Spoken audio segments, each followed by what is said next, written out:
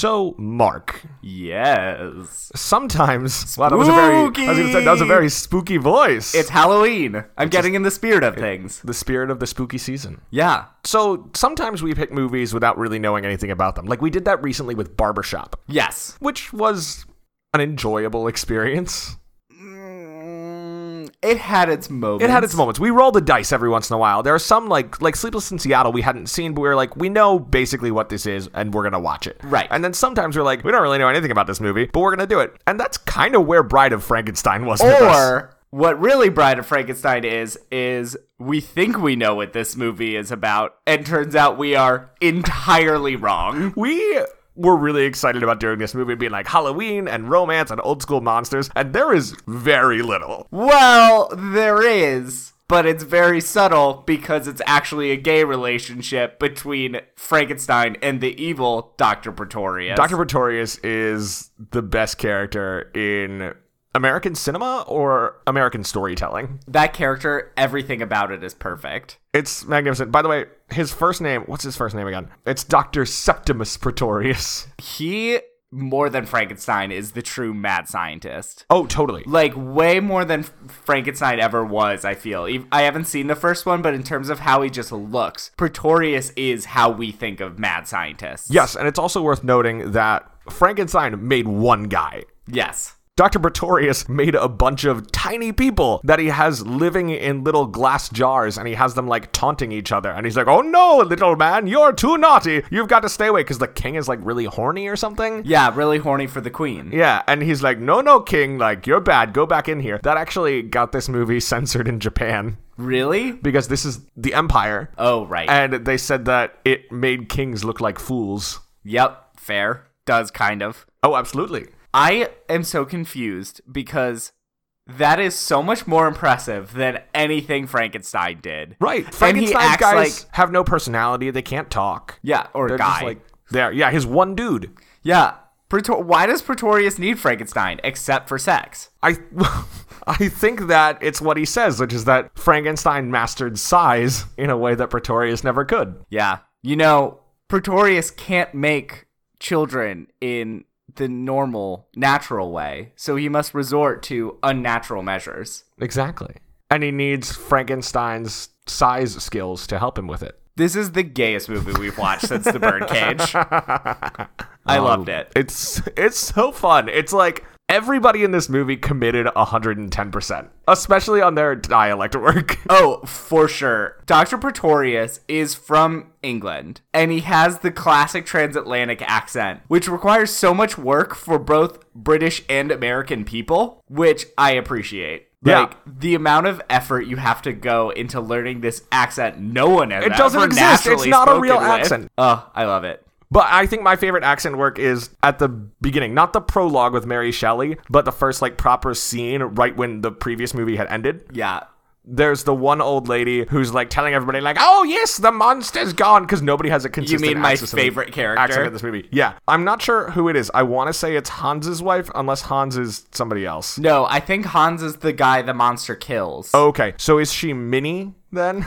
I don't know. I'm going to look at the cast list. Anyway, there's this woman who's doing an outrageous, like, almost Cockney accent as a man goes into... This is a man whose daughter was killed by the monster in the first movie. And the man goes into the collapsed windmill because he wants to see the monster's dead body with his own eyes. And he's going in, and she's watching him and giving him advice. And in wonderful, exuberant Cockney accent, she shouts, "Cross yourself quick!" as he goes in. And it's just a magnificent delivery. And I love it so much. And I want her to shout that at everybody in horror movies. She is Minnie. She's Minnie? Yeah. Yeah, okay, so that's Una O'Connor as Minnie. She's terrific, and I need her in every horror movie. Even, like, the super social ones, like Get Out. I need her when Daniel Kaluuya is about to walk in the house to just pop out of the bushes and go, "Cross yourself, quick!" So, before we, like, actually get into the movie, because it's kind of where we are already, what did you think was going to happen in this movie? So, I thought the bride was going to show up early. Me like, too. The beginning was going to be like Dr. Frankenstein. By the way, I've never seen the original Frankenstein. Me neither. It's fine. By the time this episode comes out, I will have seen it. But my theory was Dr. Frankenstein would be like, oh, you know what? Like, I should build a bride. Or at the very least, like in the book, the monster goes back to Frankenstein and is like, I don't fit in this world.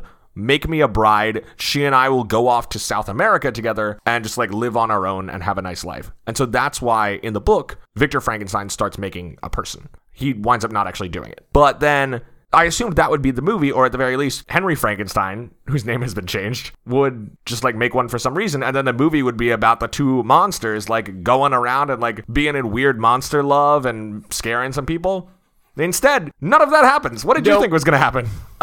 Very similar. I thought maybe not right away. I thought it would be like at least halfway through the movie because it would take effort for him to create the bride. I thought there would be like process with that, and he would be hampered by the townsfolk who are already suspicious of him. As well they should be. Yeah. And he would then, like, the bride would show up, and it would be about the bride and the monster, I guess, falling in love. Yeah, they would like have a monster meet cute, and then a monster first date, and then a monster dumb argument, so then you have a monster falling out that could easily be solved if they monster talked to each other, and then a monster resolution, and probably a monster wedding that comes too quickly. I at least thought we were going to get more of her hissing. And then right before the wedding, Yuma O'Connor would pop out and say, "Cross yourself, quick!" Yeah. All I knew about the bride herself, too, was, like, the streaks in her hair and the hissing. And the fact that her hair looks like she just pulled it out of, like, a funnel. Yeah. It's great. Apparently it was designed to look like Nefertiti. Oh. Did not capture that. I did not pick up on that during the movie. I picked up on that when I was reading about the production. Yeah, not at all. So, spoiler, not a ton of romance in this movie. Nope. But we're going to do our best. Yeah. And we're going to have fun. Yeah, because it's time for Heart of Podness. Cross yourself, quick! I'm Mark and I'm gay. And I'm Will and I'm a ginger. And this is a podcast where we delve deep into cinematic love stories to answer the age-old question. Does Hollywood romance actually make any sense? And are these people actually dateable? Or even likable? It doesn't matter if the romance is a main plot or if it's a one-scene flirtation. We will dig in and see what's there. And as we have said already, we are celebrating the season of Spook with the mother of all movie monsters, the one created by Dr. Frankenstein. And because we love the love, we're doing the one where he searches for love. 1935's Bride of Frankenstein, also directed by James Whale.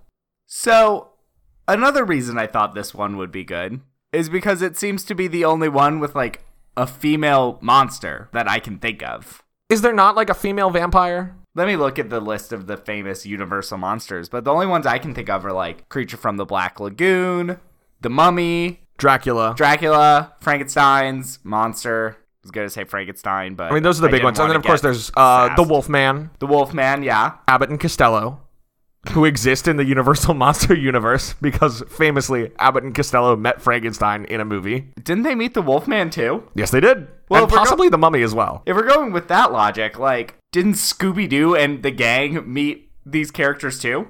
Was it officially the Universal incarnations of them? I'm not sure about that. I feel like they also met Abbott and Costello at one point. That's possible. We have already discussed the fact that I know very little about Scooby-Doo. Yeah, which is such a shame. Yeah, I just didn't watch a lot of TV growing up. I know.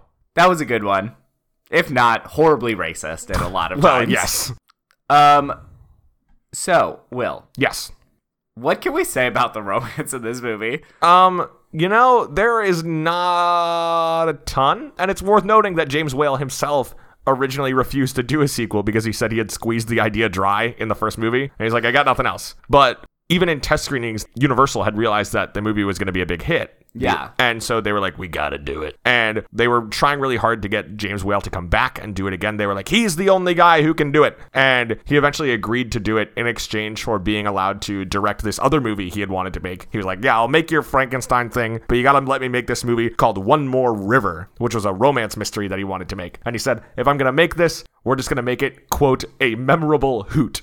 And boy, did they. Yeah. Wow. He did a great job with that. I appreciate that self-awareness. I like James Whale because he was openly gay for like 40 years in Hollywood. Yeah, it's wild. And still got work. Exactly, yeah. Good for him. And especially, like, this is the beginnings of the production code when this is coming out. And the movie did face a little bit of challenge from the production code, too, because the Hays office didn't like when they compared Dr. Frankenstein to God. I wonder why. Yeah, and they made them cut out some shots where Elsa Lanchester, who plays Mary Shelley and the Monster's Bride, they made cut out shots where she had too much boob showing. And then they also made them cut one where someone killed their uncle and blamed it on the monster. I assume during his like wanderings through the countryside. That would have been such a cool scene. It would have been a cool scene. Spoiler, the Hays Code office was not cool. Yeah. It also got such a censored. bummer. It also got censored in China and the UK because they complained that when the monster was gazing upon the bride before she had risen, that it was necrophilia. Oh my god. That's such a weird question. Like, can you imagine that discussion? Having that argument with the censorship board. Oh my god. What the hell? It's like he's in love with the idea of it being alive. I don't know. Yeah. He's barely alive. Right. I mean, it's not until the like halfway through his second movie that he can even talk. Yeah. Which was really controversial. Boris Karloff was really mad that they let the monster talk. He thought that it was both more endearing and more alien when it wasn't able to speak. And he really complained about it. And one of the things that Whale and the Universal Studios psychologists decided was that if they're going to put the monster in a love story, then they decided to give him the romantic mindset of a 15-year-old and the intellectual... he just wants to bone everything. Exactly. And the intellectual one of a 10-year-old. And so to decide what words the monster would be able to speak, they had a bunch of 10-year-old boys write essays, and then they found the 44 most common words in those, and those were the words that were available for the script. And Smoke was there? I guess so. I don't know what the prompt was for the writing. Yeah, that's okay. I guess back in the 30s, the three most important things really were eat, drink, smoke. The first three words he learns from the old hermit. The old hermit is a weird character. It's a weird movie. It is a weird movie, but it was a really popular movie. Yeah. Oh, by the way, I just want to throw this at you.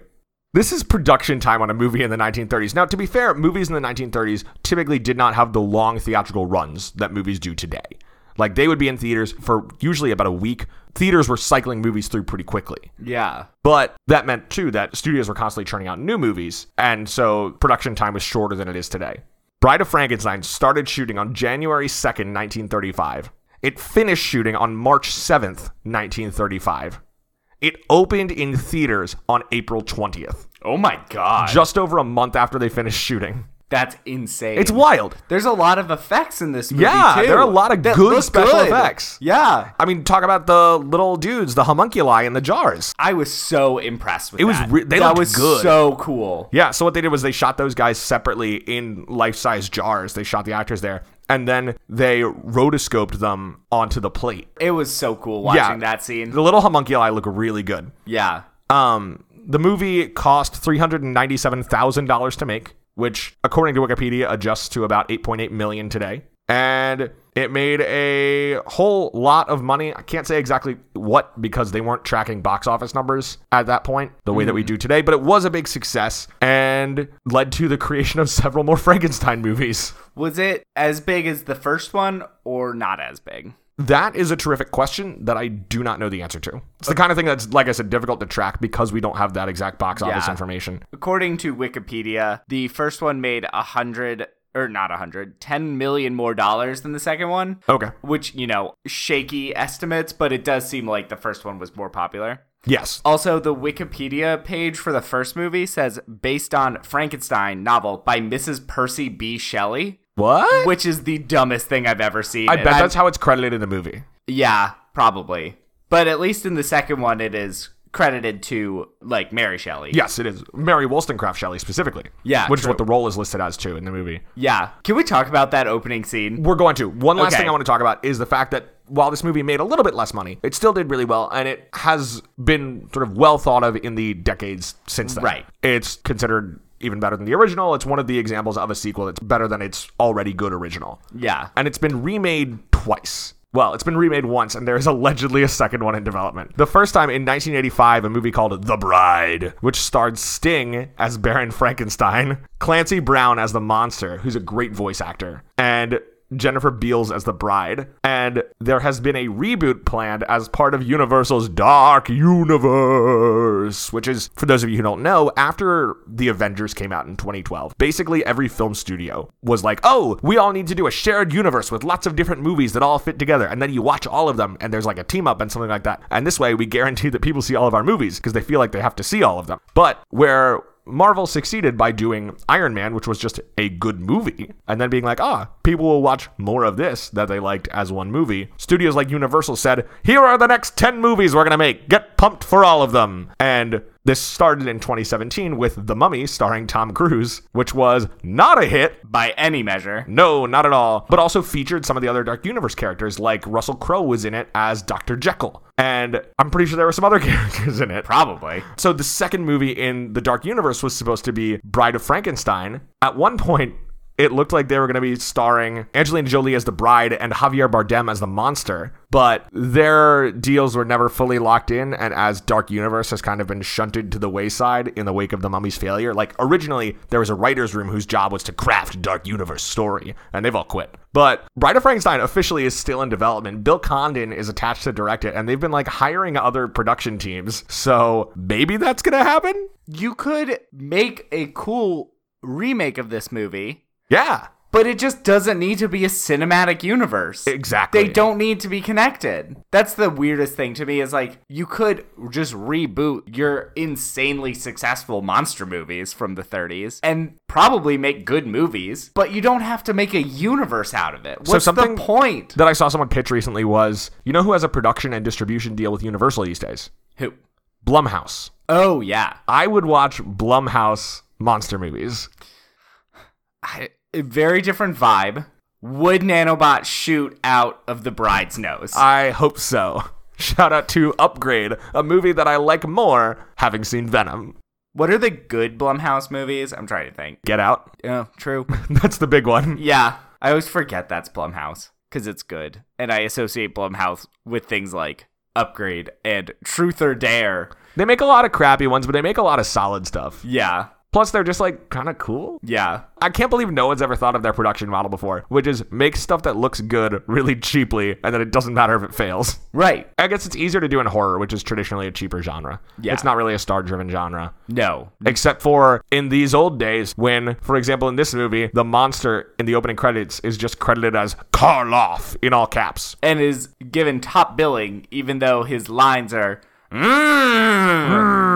and eat. And that's that is an about improvement, though, because in the original movie, he's just credited as question mark. Really? He doesn't... Yeah. How did he get so famous then? Because I thought that was his big role. It was. I mean, people I guess people knew just talked who played about him, it, yeah. but in the actual credits of the movie, it was just the monster, question mark, which I guess was to, like, help build up the illusion of, like, this is this monster, and it's not a man! Yeah. Cross yourself, quick! Spooky. So should we start talking about this wacky pants but incredible movie? Yeah, all right. So there's basically no romance to talk about, and I had to work to get us through 5 points, but I'm going to do my best. I was so glad that you took that on yourself. Yeah. And I didn't have to do it. Before we do, let's talk briefly about the prologue scene. Maybe my favorite scene in the movie in terms of just sheer ridiculousness. So the prologue is set in the early 1800s with Mary Shelley, Percy Shelley, and Lord Byron all hanging out in a beautiful, giant, like, ballroom. Yeah, I mean, and it's shown to be a castle. It's supposed to be recreating. I don't think it's the exact night, but it's supposed to be the same night that they were, like, vibe writing the stories. as Mary Shelley created the story of Frankenstein. Right. And Byron and Shelley are, like, complimenting her on, like, how amazing the story is and How successful it how is. terrifying. And she's like, did you think that was all of the story? Don't forget, my goal was to impart a moral lesson. And I'm like, oh, okay, I see this. You guys are like, the censors don't love us, so we're gonna throw them a bone. Yep. And she says that her story is actually about the dangers of men who play at God. Yeah, and it's, you know, truly a Christian story that we can all get behind. Right, exactly. It's a very moral tale, and that's what Mary Shelley wants to tell us. For sure. Despite the fact that it looks like both of these men are about to jump her bones. They probably were. I mean, as yes. well as each other's. Yes. What a Although- mad world that was. those three.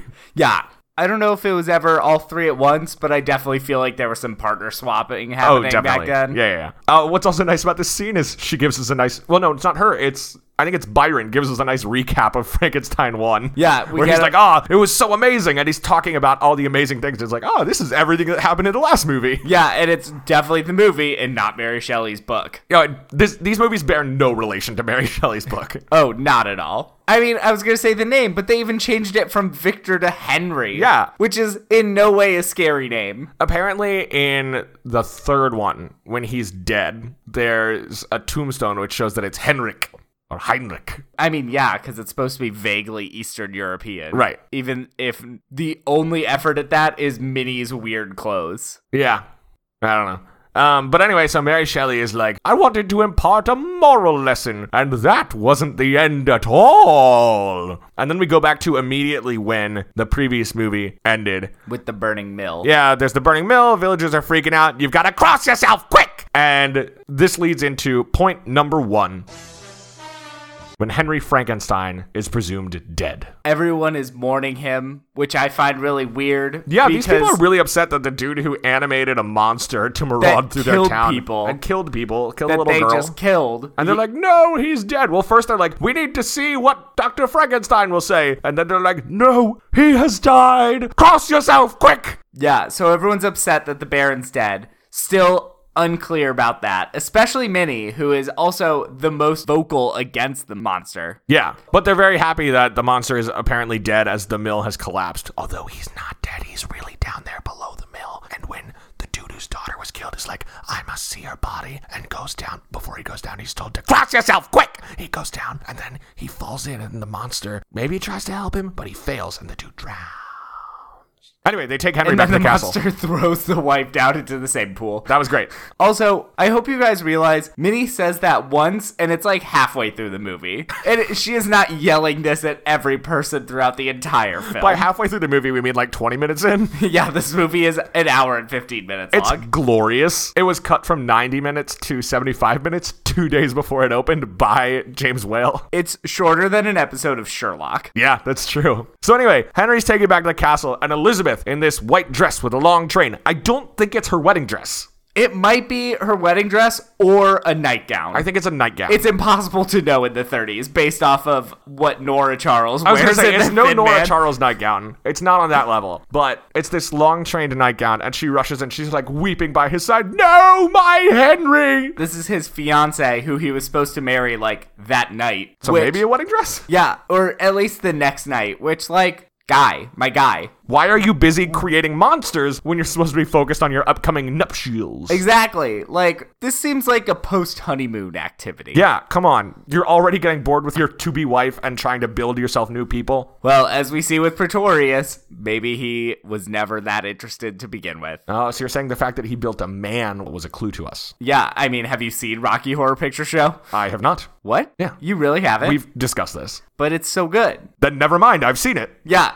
Solved it. No, but I just mean like, I'm surprised I still haven't made you watch it. No. It's very fun. But that is something Dr. Frankenfurter actually says at one point along those lines, is that's why he made a man. Oh, okay. Yeah. Well, anyway, as Elizabeth is weeping by her beloved's side, she realizes that he has begun to blink, and he is alive! Hooray! What a joyous day! We're Now all so he'll be happy. alive and nothing bad will ever happen! And she nurses him back to health, and sometimes he's like, I've done such amazing things, and she's like, no, you didn't! You actually created a monster that killed a lot of people! And he's like, I know, but I came close, and I think that I shall never be able to resist becoming so close to being a god! And she's like, you're not God! This is a movie with a moral lesson! Mary Shelley said so!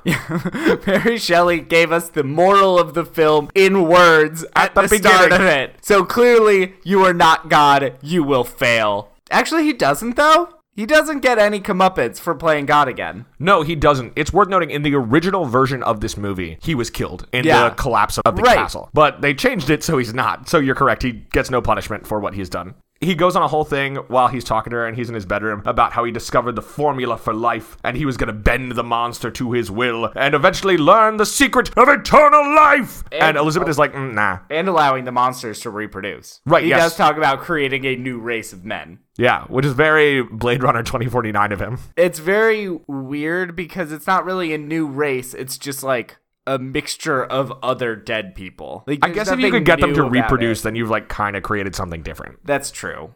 But then also like, guys, We can't go deep on the science of this. guys, the science of Frankenstein is weirdly shaky. Like, there's not much there. Who could have guessed? That's weird. Yeah. I'm surprised by that. Who knew electricity could just reanimate a corpse with a little bit of zip-zap? I think I learned that in 3rd grade, right after we did the water cycle. Yep. It's like evaporation, precipitation, condensation, and then it's Reanimation. reanimation. That's the 4th Asian. Yeah. All right, that I guess takes us to point number 2.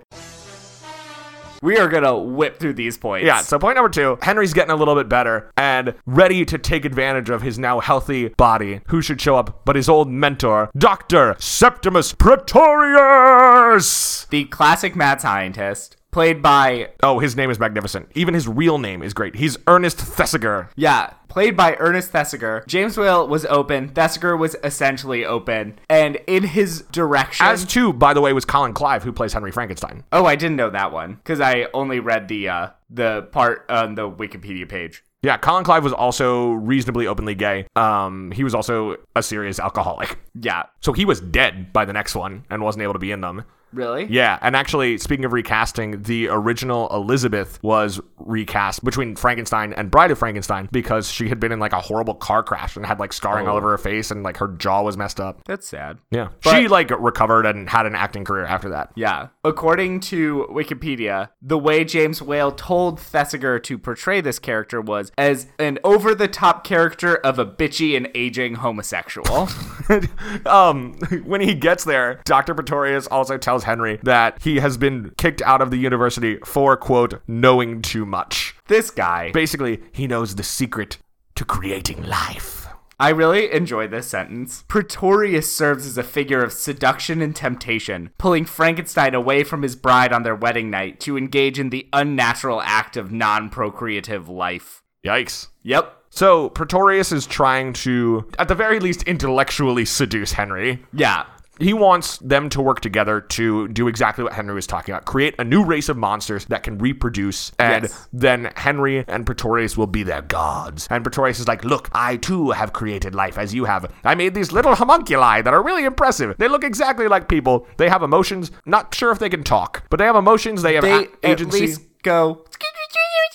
Yeah, it's possible that we just can't understand their high-pitched communication. And they look awesome. They look way better than the monster does. But he's like, I've mastered this, but you understand size and the importance of having something that's big and of a substantial size and that can really get the job done. So he's like, we gotta team up. And Henry's like, no, I can't do that. And Pretorius is like, you must. Here, have some gin. Because he's a gin drinker. It's his only weakness. It's my only weakness. Later on, he says cigars are his only weakness. He's a fun character. Pretorius is great. I love him. So, Pretorius specifically wants to build the Bride of Frankenstein. He wants to build a mate for the monster. Oh my god, there is a Bride of Frankenstein in this movie. Oh, yeah! There isn't just a bride for the monster. No way, you're right! Huh! Whoa! Wow. All right, movie. All right, movie. Okay. I'm pleased by this. I wonder if both of them have children in Son of Frankenstein. I hope so. So that takes us, I guess, to point number 3. Oh, Henry refuses. He's like, nah, I'm out. Not doing this anymore. I'm with Elizabeth. We're having a great life. She does not love me doing the monster stuff. I'm a heterosexual now. You can't trick me into your unnatural ways of creating life. So Henry says nah, which takes us to point number 3. Now we're going to leave Henry on the side, and we're going to check in on the monster. The monster escaped from the mill, and it's been just like wandering the countryside, going, cross yourself quick, cross yourself quick. And as he wanders around, he meets a bunch of different people. Most notably, he meets the blind hermit. The blind hermit teaches the monster to speak. Because he's blind, he doesn't realize that he is a monster. Yeah. He only sees the good that's inside. What if we all went around in the world like that blind man? And just accepted people for who they are. I think he got killed. He did. And his house burned down. Yeah. So that's our lesson. What a guy. Don't look for the good in strangers or your house will get burned down. Yep. That's the moral. Actually, doesn't it get burned down by the villagers, though? Yes. Yeah. The monster is not the cause of this. But if you associate with people who society has decided is bad, your house will get burned down. And that's the moral Mary Shelley promised us at the start of the movie. Oh, Mary Shelley. So anyway, the monster keeps wandering around through town. Oh, by the way, the blind guy, in a straight up, like, paraphrase of the Bible, tells him it is bad to be alone. And the monster's like, bad to be alone. This was written by a 4th grader.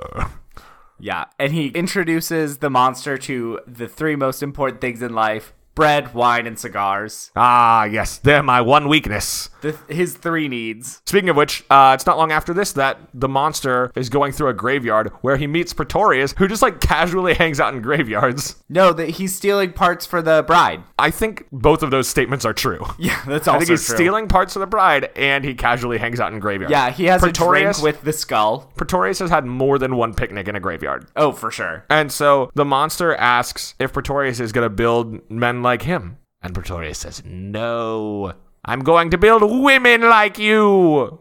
He basically introduces the concept of womanhood to him in this moment, right? Yeah, basically. And the monster tells him, like, he knows Frankenstein made him from dead people. He likes dead things. Is this what he says? I love dead. Yeah, exactly. Living. Hate living. He's a very sad character. He is. Yeah, he's got possibly some emotional work to do. Yeah, he does shed a single tear in a very soap opera moment. Well, yes. A very perfectly timed single tear. It's excellent. And so the monster agrees to help Pretorius with whatever he needs in exchange for Pretorius building him a bride, as long as the bride is dead.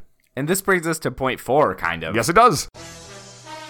Well, Henry and all of our Elizabeth. points are kind of. Henry and Elizabeth are now married. Hooray! Happened off screen. Congratulations to you guys. I'm happy for you. I'm sure nothing will ever come between you. Oh, it's Dr. Pretorius. Look out. Cross yourself quick. While Pretorius is asking Henry to help, the monster kidnaps Elizabeth as insurance against the fact that Henry starts out by refuses. continuing to refuse. Right. And Pretorius anticipated this. And so just like you said, the monster was ready. Cross yourself quick!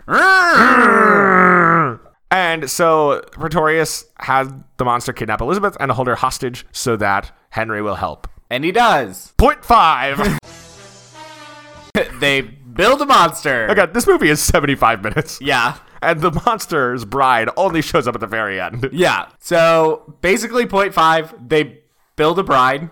They recreate the science experiment from the first one. Yeah. And so you've got this bride who's like wrapped up in these bandages like a mummy. Yep. Dark Universe, mummy, Frankenstein together. They then raise the bride with the electrical storm. Frankenstein stares at it before it's raised, and that gets the movie banned in China. And then the bride is raised, and she has this amazing look. Yeah. She's got that Nefertiti hair. She looks great. All she does is scream and hiss. Cross yourself, quick! She, by the way, is played by... Mary Shelley. Right, Elsa Lanchester plays both roles. And she was married to Charles Laughton, who had like a much more successful film career. They were both from the UK. Yeah. And she had kind of given up on things and gone back to England when then she got cast in Bride of Frankenstein and like came back, and this was her big break. Did she do anything else after? That's a good question. Yes. Like a lot or a little? Yeah, like a lot. Like a golden age actor. Oh, I was listening to You Must Remember This, and someone was signed to direct a film every 2 weeks. Yeah, it's in the, stuff like that. Teens. It took a while for it to get longer. She was in 4 movies in 1935. Wow. She was in Mary Poppins. I wonder who she played. I'm trying to figure it out. She was also Jessica Marbles in Murder by Death. What, really? Yeah, she's Oh. Katie Nana in Mary Poppins. Oh, great. She's Katie Nana. Yeah. Oh, good for you, Elsa Lanchester. This is awesome. She's Katie Nana. She's Mrs. Marbles. Ah, excellent. I like her even more, especially knowing that early in her career, she was being Mary Shelley teaching us the moral of a story. And the moral of this story is it's okay to kidnap somebody if it gets someone else to be created for you to be in love with. And that's the moral lesson that Mary Shelley wanted to give us. She had a good career. Yeah, wow. Okay, sorry for not knowing you, Elsa Lanchester. Yeah, I feel bad now. Yeah, you're cool. I've seen 2 movies with her in them before this. You've seen 3? Oh, before this. Yeah. All right. Hooray. Anyway, speaking of Elsa Lanchester, she's now alive as a monster. Whoa! Whoa! And the monster is really happy, and he's like, yes, love me. And she's like, ah!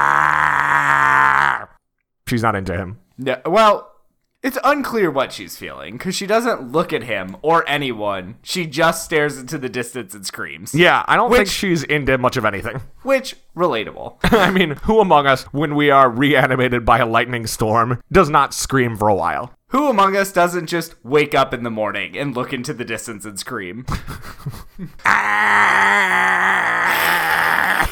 This has way too many sounds. This episode is going to be annoying to listen to. So the monster is really upset. He's like, ugh, "This is not the bride I wanted. This is no good for me." The monster tries to touch her and stuff, and at first she runs away to Henry when he tries to touch her, and then he tries again and she screams again. It's like every time he tries to touch her, she screams. Yeah. Which, fair. Yeah, and she sees You shouldn't go touching random ladies, monster. Right. She does see Henry as her father figure, I guess. Yeah. So the monster is really upset by this. And he grabs the self-destruct lever for this castle. Yep. Which they just have. Everywhere does. Yep. And he tells Henry and Elizabeth to flee. Yeah. He's like, "Run." And he goes, we belong dead. Then he pulls the lever, and Pretorius is still inside, and the castle collapses in on the monster, the bride, and Pretorius. And Henry and Elizabeth are looking scared in the road as the castle collapses. And thus ends the tale of the Bride of Frankenstein. Yay! So does that make Elizabeth the titular character? I guess so. Yeah, in a way. All right, good for you, Elizabeth. Yeah, what did you think of the romance in this movie, Mark? Well, depends on which one we're talking about. Let's talk about both. Or all three, depending on your point of view. Yeah, so Henry and Elizabeth have a grand total of 30 seconds on screen together. They have an okay relationship. All of it is her nagging him that he's not God. Which, she is correct. She is correct. She is correct to tell him these things. And to be fair, he accedes to that point of view. In the end, the only reason he goes along with it is to save her. Right. So he does what she wants. Yeah. Okay. She is right. So that's all right. I don't know. What would you rate it? I have no idea. Me neither. We have the monster thing. Yeah. And we always try to take the movie as granted and assess it within the rules of its world. I would say the monster and the monster's bride, fake bride, is believable because it's a strange man touching a woman and she screams. Yeah. And then they die. And then he kills her for not going along with what he wants. Yeah. This took a dark turn. Oh, God. I didn't think about that. Wow, Mary Shelley, that was quite a moral to give us. Yeah. Oh, boy. Boy. Yikes.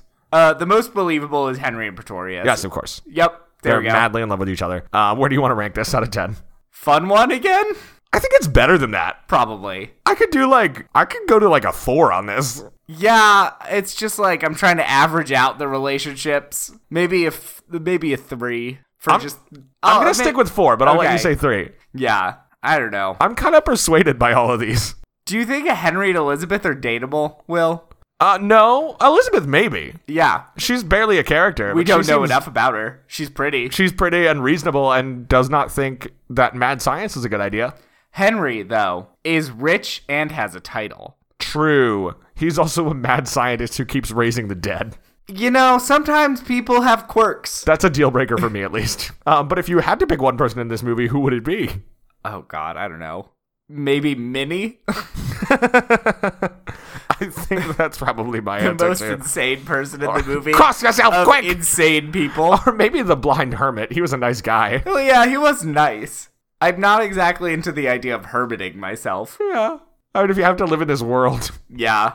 Oh, boy. All right. I think that does it. Yeah, I might as well. Yeah. Not sorry I watched this. No, guys, watch this movie. It's real fun. Great. It's on demand. It's just, talking about romance was very difficult. We should maybe do a little more research before we pick movies. Yeah. Hey, Will, we say, even if it's only a one-scene flirtation. That's true. We have to stick to our code. This is in the spirit. All right, so if we're done with that, then that means it is, of course, time for another PD summary, brought to us, of course, by listener Rachel R.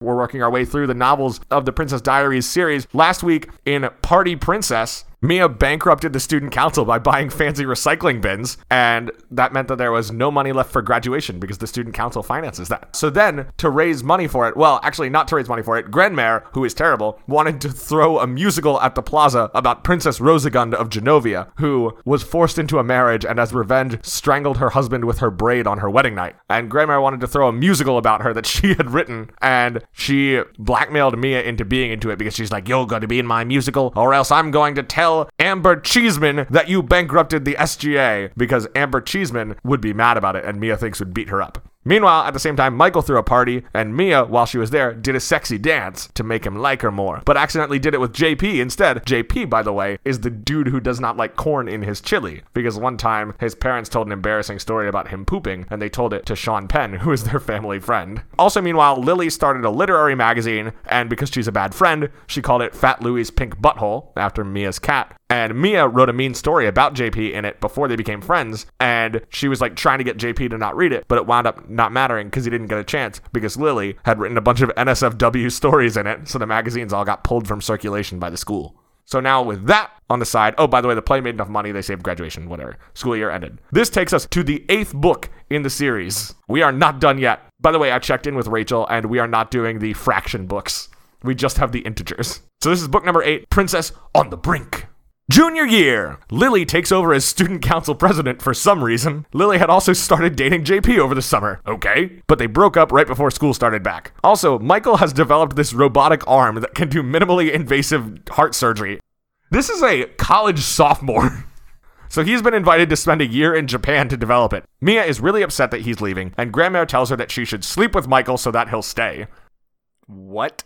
This is no Julie Andrews. The queen is telling a princess to have premarital sex? In order to get her, for her high school boyfriend to not go to the country to work on his robot arm. I would feel that she wouldn't like Michael because he's not noble. Genovian. Yeah. Okay. Weird advice, Grandmère. Mia decides to do this, even though she clearly is still not mature enough to be having sex. But they get in a huge fight when Mia finds out that Michael isn't actually a virgin. He slept with someone before Mia and Michael started dating, and Mia breaks up with him. Michael comes to high school to talk to her and sees her kissing JP, which she only did because she was confused or something. And then who sees them kissing? Kenny, the ex-boyfriend lab partner from like the 3rd book. Kenny tells Lily, who was jumped by JP, and Lily then tells Michael. Mia tries to go to the airport to explain to Michael. She does the run to the airport thing. She tries to tell him, but his plane has already left. So now both Lily and Michael aren't speaking to Mia. Lily, shut up. You're the worst friend. Lily never has any right to do anything. Yeah. Meanwhile, JP invites her to go see Beauty and the Beast on Broadway, and she says yes. End of book. That princess sure is on the brink.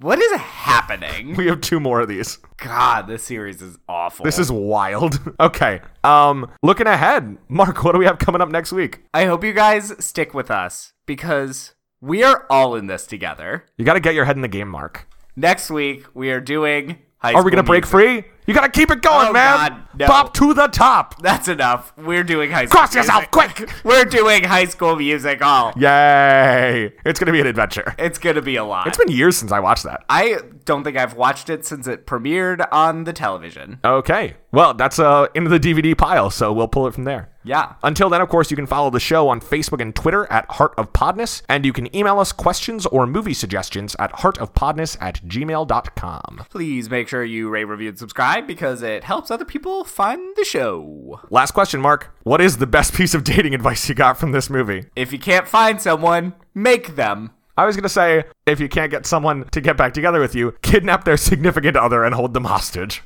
There you go. Until next time, I'm Gay. And I'm a Ginger. So between the 2 of us, we know everything there is to know about romance. Bye. Bye. Spooky. To get a jolt from my electrode. They did the mash, They did the monster the mash. monster mash. It was a graveyard They smash. did the mash,